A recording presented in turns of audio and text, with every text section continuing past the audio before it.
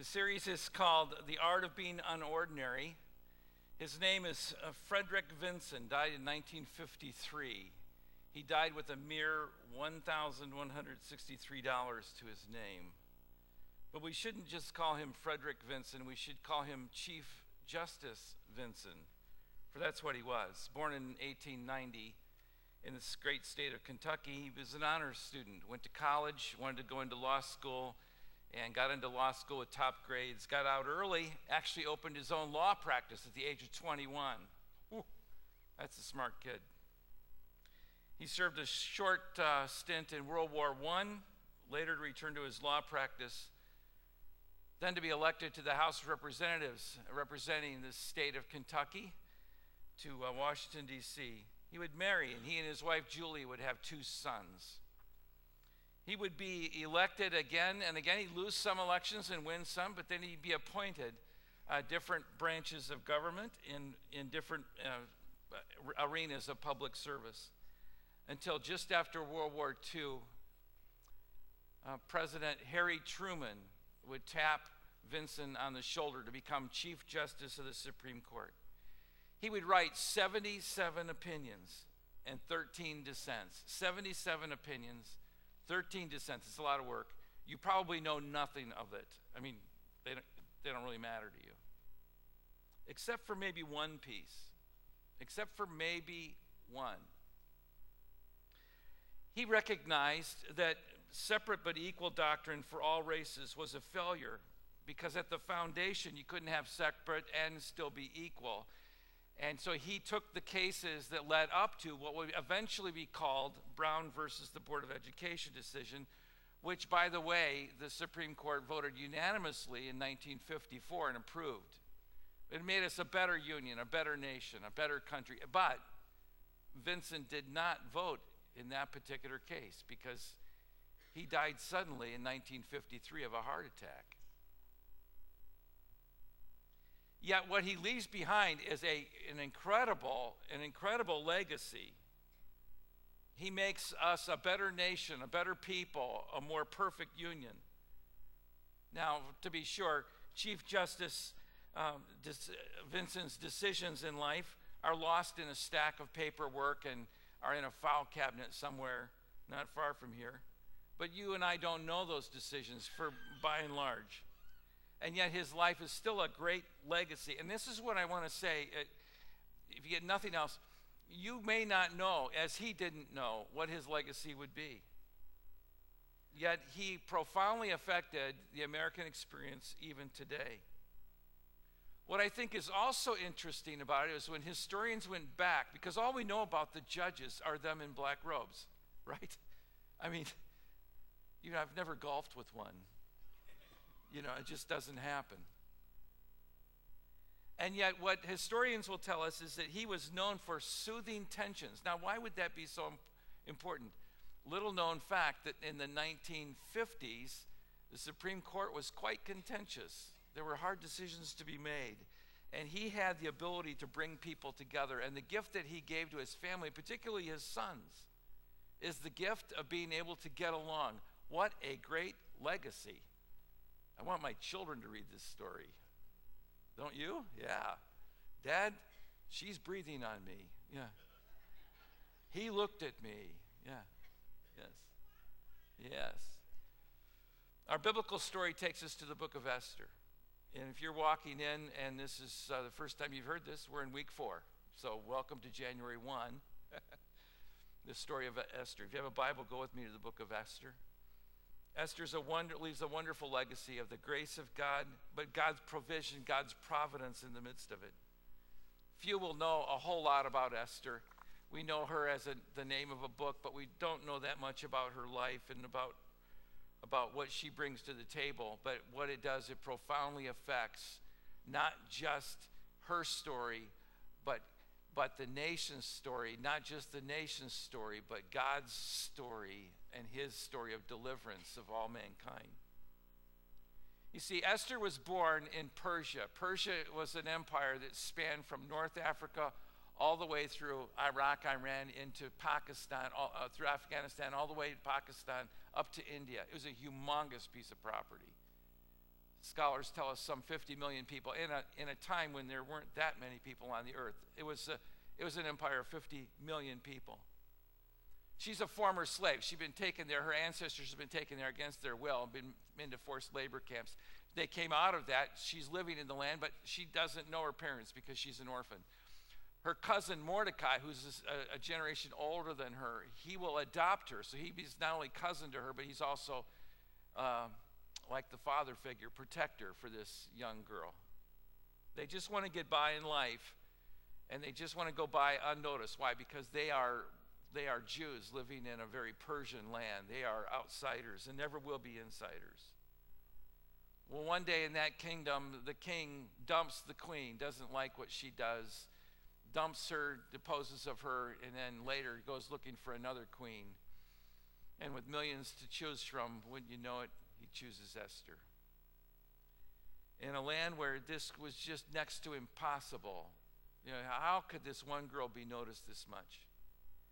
Number two in the land is a guy by the name of Haman.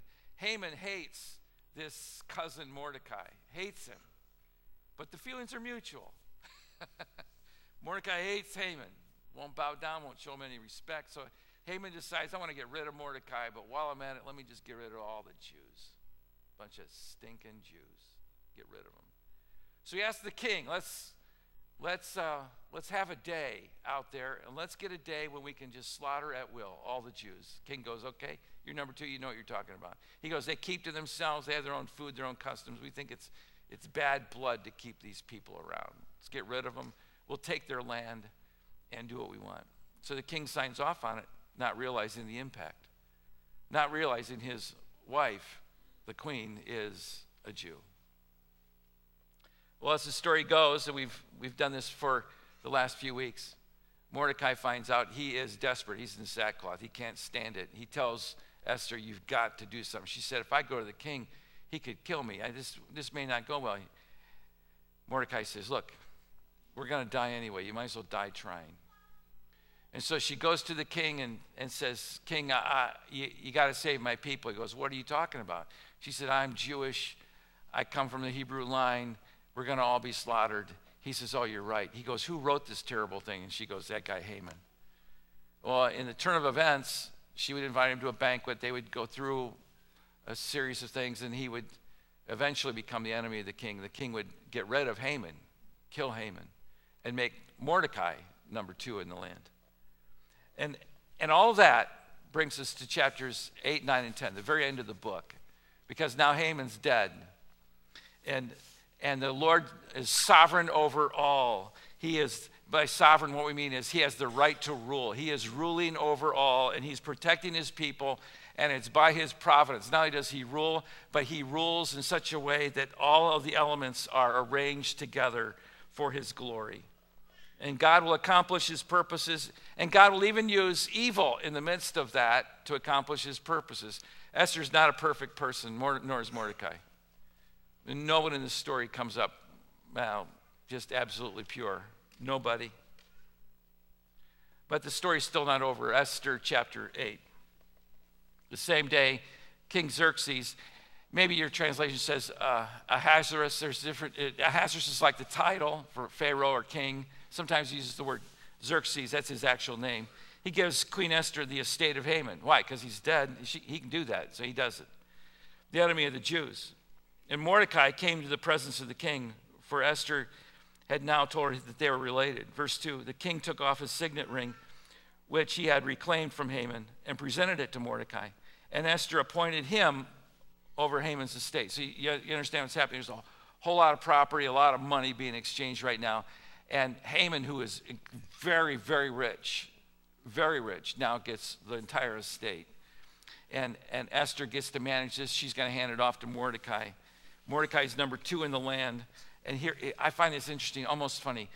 The two outsiders are now the furthest inside to the country. Do you get this? They're the God-fearing people. Verse 3, Esther again pleaded with the king, and falling at his feet, and she's weeping, and she begs him, end this plan of Haman's, the Agagite. End the plan, because this is all against the Jews. You got to stop this, dear king. Here's the problem. Even though they've gotten rid of Haman, there's still this law out there. And the law says we're going to kill the Jews on this particular day. It's designated as a day of purging of the Jews. So not only can the Persians kill the Jews, they can kill the Jews, and it's illegal for the Jews to defend themselves. But on top of that, when they kill the Jews, then they're going to take their property. And this has been building up, and they're coming up to the day that's the designated day. You have to remember, too, that the land is diverse. It's a big piece of property. There are lots of tribes and villages. There are different languages and different dialects within the languages. So there's a lot to overcome, a lot of geography. So the king wants to please Esther, and he wants to do the right thing, but more importantly, he just wants to please the queen. And so he says, you and Mordecai figure this thing out. He goes, I'm not sure I'm up to this. Now, here's something you have to keep in mind. And it goes like this. When the king writes a law, it's called the law of the Medes and Persians. That means it cannot be changed. But there's a law behind that law. And it's the law that the king can do no wrong. Okay? The king can do no wrong. Why? Because he's the king. If he wants more salt on his food, it's what the king, he gets more salt. If he wants more pepper, he wants more pepper. But you never say to the king, oh, what you did wasn't good. That was wrong. You don't do that. You're done if you do that. So what's Mordecai going to do? He can't say, let's undo that law, because if he does, he's essentially saying the king was wrong. So they write another law that says, oh, by the way, the king has another law. You're allowed to still kill the Jews on that particular day, but there's another law in place, and the Jews can kill you as well. So if you go to battle, they will kill you, and then they will take your property, and then you're going to kill your spouse and your kids. They'll kill any animal on your property. So think twice before you even look at a Jew. Now, there's a dynamic happening here too. If you're Persian, think about it for a moment, and you hear about this rule, but you've got some friends who are Jews, you start looking at their property differently. Like, well, someone's going to kill them. Might as well be me, because I need that property. So then we've been friends a long time. I know that we're friends, but I still need to kill you because I need the property. And someone's going to kill you, dude. So think of the relationships that are happening. You wonder what in the world, the strain and the stress of this. And then this new edict comes out that now says, oh, by the way, the Jews can pick up a sword too. And they're nasty. They know how to fight. They've been slaves. They know how to defend themselves. And they will humiliate you along the way, and then at the end they'll kill you, and then they'll take your property. So the best thing you could do is not even look at them on that particular day. Just avoid them. Keep your head down. Do your job that day. So Mordecai writes that law. But the other issue about that law is this. That law is a good law, but if they don't know about it, it doesn't matter. So now he has to get his secretaries together and translators, the dictation people, and we got to make sure that everybody translates this exactly right. We make sure that we cross-check everything to make sure these guys got it right. So when they go out to the provinces, there's 127 provinces. When you get out to those provinces, they make sure they understand the Jews will defend themselves, so don't mess with them. I find it interesting, too. They actually put these guys who go to these 127 provinces, they put them on steeds, it says in the text. Historically, what we've learned is this. These horses were bred for speed. This is the original. We talk in the United States about inventing the Pony Express. This was the original Pony Express. Isn't that cool? And so these guys take off at lightning speed with these horses. And they're doing it because if they don't get there in time, there's going to be a bloodbath that we don't really want. So the runners take off with all the translated goods. Then the decree goes out. And that day, everybody has like a Cold War. Don't look at the Jews. The Jews won't look at you. We'll just get through this day, that particular day. Verse 11. King's edict granted the Jews in every city the right to assemble, and mark that word assemble, it's bad translation, and protect themselves, to destroy, kill, and annihilate. I love it. If you ever wondered, I wonder what that means. Well, the next word will tell you. Destroy. I wonder what that means. Kill. Oh, yeah, that's pretty mean. And annihilate. I think I'm getting the idea of this now. Armed men of any nationality or province who might attack them, and their women and their children and to plunder the property of their enemies. Back up to verse 11 again. The Jews had the right to assemble. Actually, that word there is the word for militia. It isn't just gather. It's not like, let's get together and have a meeting. No, we're getting together to sharpen the swords. Yeah. So this is actually mounting up the crew. And if you ever wondered what the context was, you just keep reading the verse. They have the right to assemble. This is not a sing-along. Why? Because they're getting together to assemble and protect themselves. Oh my. This is like the Guns and Ammo show at the Armory. That's what this is. So the NIV doesn't really do favor to us. But by the way, too, the word is also, when it talks about this Hebrew word for assemble, which is actually militia, is also a word that's used not only for warfare, it's also used for worship, which ought to tell you something about the warfare of worship. And they say this, attack a Jew and he will kill you. But on the way to killing you, he's going to kill your wife and your kids, and then he's going to take your property, and then he's going to take your herds, and so you leave God's people alone. And that word went out in a flash. Mordecai emerged that day.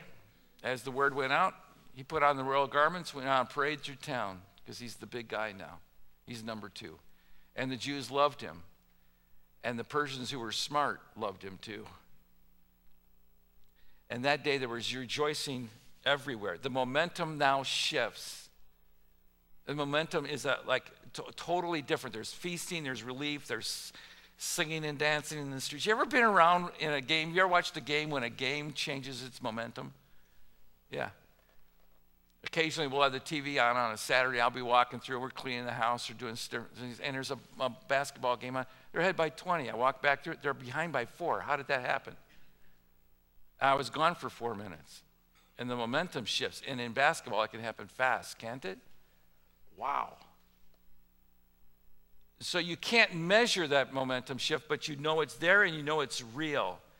And what happened on that day, when the word went out, all of Persia knew, and now there's this momentum shift, and now people who've been looking at spying out the land are now looking just to protect their own and to not offend any Jews, not breathe on them with bad breath, not even look them in the eye, just stay clear of them, because we don't want any hostility. And that day went by with comparatively less amount of bloodshed. People did die that day. There were skirmishes, but not nearly like what there could have been.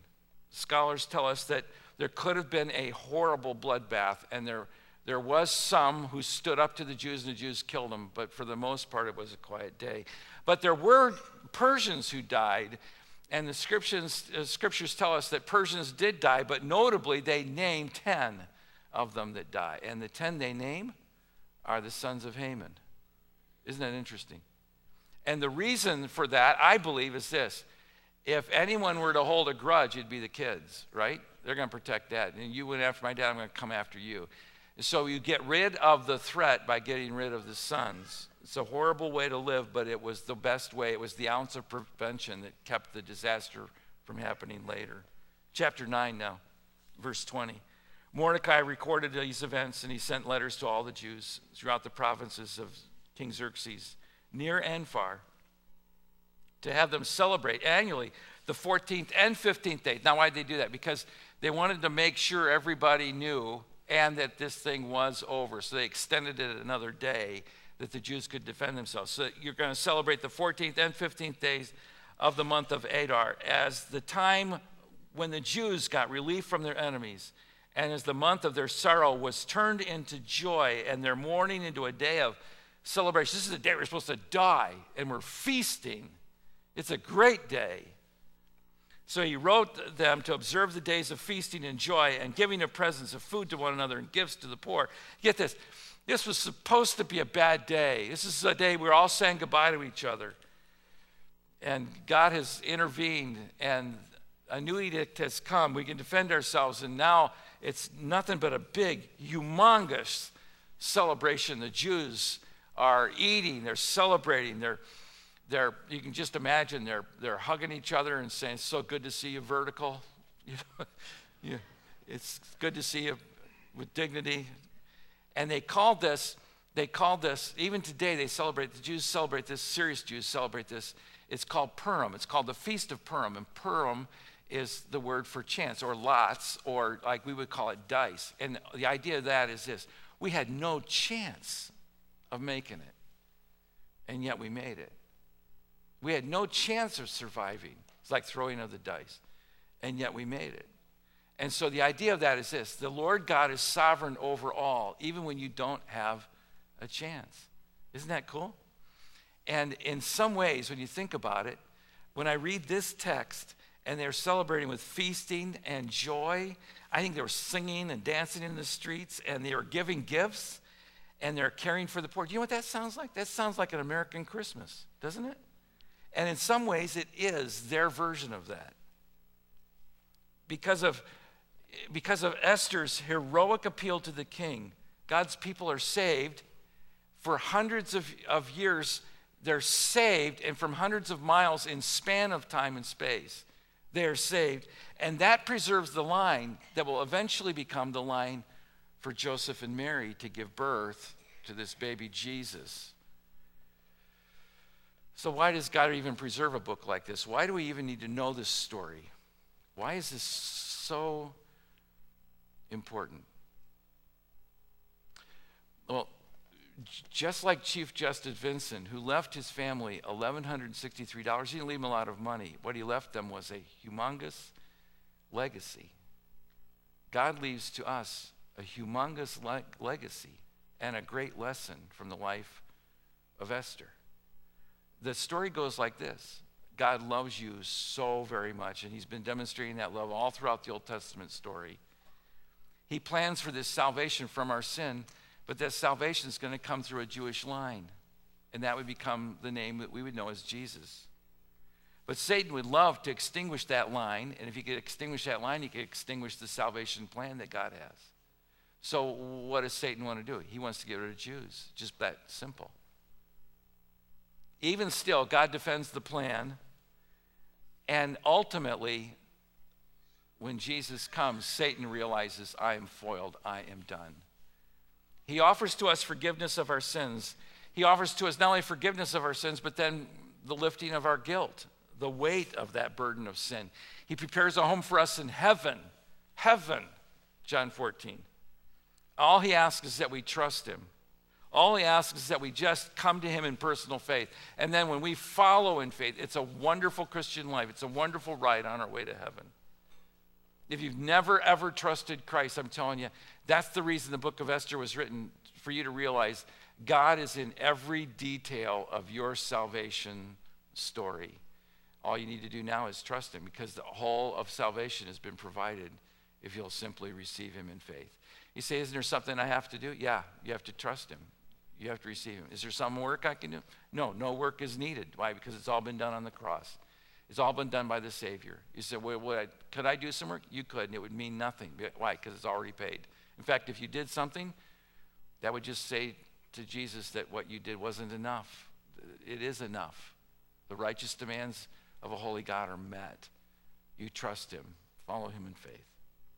Well, okay, so we're at chapter 10. I love chapter 10. Do you know why? Because it's only 3 verses long. I might as well tell the truth. I'm in church. Chapter 10. King Xerxes imposes this tribute. That's our word for tax. Don't you love that word? Got no amens out of that. Okay, so he imposes a tribute.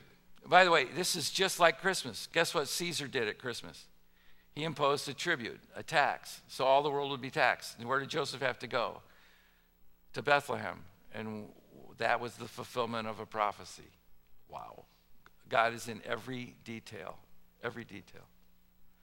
So Xerxes imposes a tax of the empire to its distant shores. Trust me, he knows where people are, and he knows how to collect that money. And all his acts of power and might, together with a full account of the greatness of Mordecai. So he's telling this great story of Mordecai now, whom the kings promoted. Are they not written in the annals of the king of Media and Persia? He's saying this is going to be written for no one to ever forget. I thought the book was called Esther. It is. Well, why is this story about Mordecai? Because he's a number 2 player. And that may be your spot in God's story as well. And so we remember Mordecai, verse 3 now. Mordecai, the Jew, was second in rank to King Xerxes, preeminent among the Jews. Get that? So he's first among the Jews. You're the bomb. You're the babe. See? He's preeminent among the Jews. He held high esteem by many fellow Jews because, get this, he worked for the good of his people. What a legacy. What a legacy. He spoke up for the welfare of all of the Jews. All of the Jews. This last week we celebrated the sanctity of life. We celebrate that every life is a gift from God. Every life. Every life. Every stage of life. Young, old, in between. Every ability of life. Every intellectual standing. Every physical strength. Everything about life we believe is a gift from God. So we stand for it all. He goes down, and that's his legacy, because he works for the good of the people, and he spoke up for the welfare of all of the Jews. I'm going to give you just some conclusions, and you can write some more on your own. One might be this: my ordinary days may be part of God's extraordinary moves.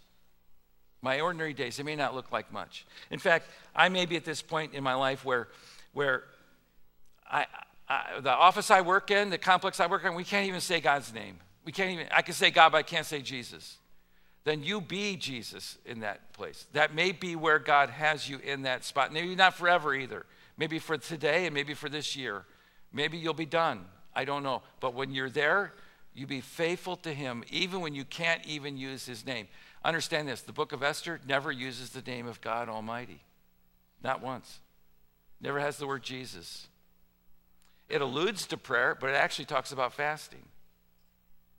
So even in light of your past, you may be saying, you don't understand my background. I'm telling you, you don't understand Esther's.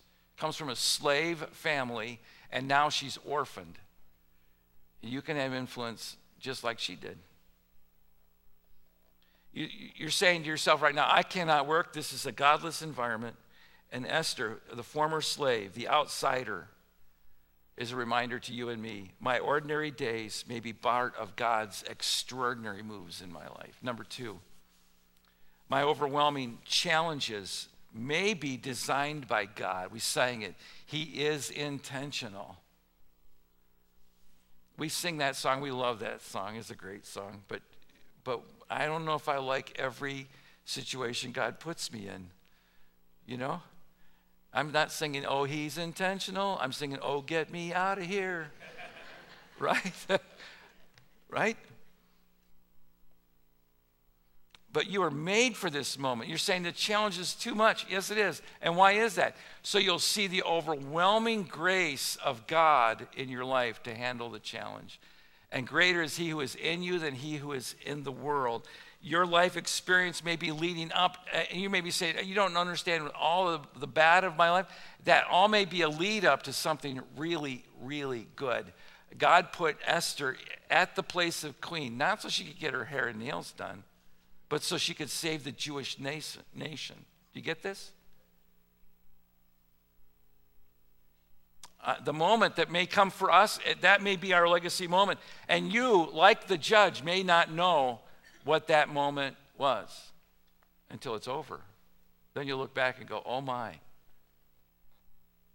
You may be saying, I don't ask for this. I didn't ask for this. None of us do. Esther didn't ask for it. Mordecai, he just was like, Esther, keep your head down, try not to be noticed. My overwhelming challenges may be God's design on my life. And why is that? So I will see his overwhelming grace and his strength to make a difference where he places me. Thirdly, I cannot lose sight of the ordinary influence I have. I cannot lose sight of the unordinary influence I may have. This will always be for the good of people and of Esther. I love that last verse, don't you? Talking about Mordecai. He worked for the good of the people. Ultimately, though, this is going to be for the glory of God. Here's what we want. I'll be honest with you. I'm not a mind reader. I know what you want. You just want your life to go well. You want all the lights going down 301. You want them all to be green, right? When you walk into Target or Macy's, wherever it goes, you want, oh, it's all on sale. It's all on clearance, right? I mean, that's what we want. You can't believe what I paid for this. You know, oh, that's nothing. Look what I paid for this. I mean, you want life to be good and easy, and that will not be the legacy. When you are laid to rest, and someday when I do your funeral, I will not say, she knew how to get a bargain. It just doesn't matter. It just doesn't matter. Okay, I'm done. I have one more story, but it's not my own. And the story goes, here's the point of the story. The story is, I gave you the punch. Here it is. We have wonderful opportunities in front of us. You do. So do I. Unfortunately, those opportunities are disguised as problems, right? As impossibilities. The story goes like this. In the great state of Alaska, a number of years ago, land management had a problem with animal control, and the issue was the wolves were breeding and were taking over the forest. They couldn't keep up, and they were eating the land out of balance, so the other wildlife couldn't survive. And so they decided they were going to thin the crowds. They put the word out, you can shoot the wolves. In fact, we're going to pay you $5,000 for every wolf you shoot. Bill hears about it, calls up his buddy Jim and says, there's a bounty on wolves, and they love to go hunting and they love to go camping. So this is two things they love to do, so let's go. So they load up the truck, and they get all their camping gear, and they head out into the woods. By the time they get there, it's dark. They set up camp, build a fire, have dinner, bunk down for the night, go to sleep. In the middle of the night, Bill wakes up to the noise of growling outside the tent.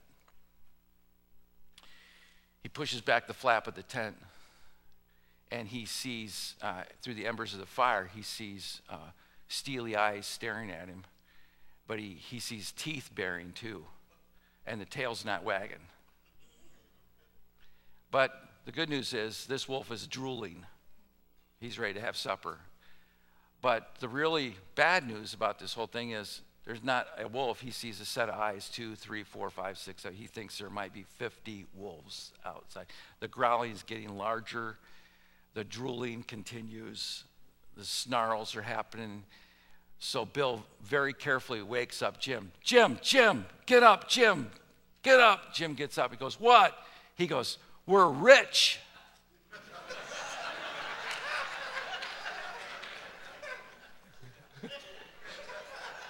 Okay? Some of your greatest opportunities that God will give to you will be masked as absolute impossibilities. Amen? Amen. Let's bow for prayer.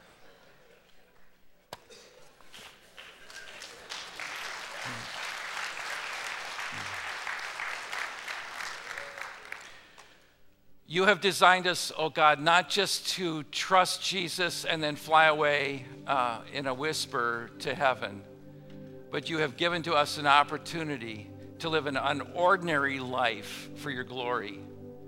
And like Esther's life, there will be trauma and tragedy. There will be good days and bad and stuff that scares us skinny. And we tell you now, Lord, we want to trust you, obey you. We want to follow you in faith because we don't want to live the blah life as we get ready for heaven. We want to live the art of the unordinary life, the supernatural life. So we walk with you in faith. We trust you. And perhaps for you right now, it's the downing in your own heart to realize I've never, ever trusted Christ personally. I've heard about it all my life.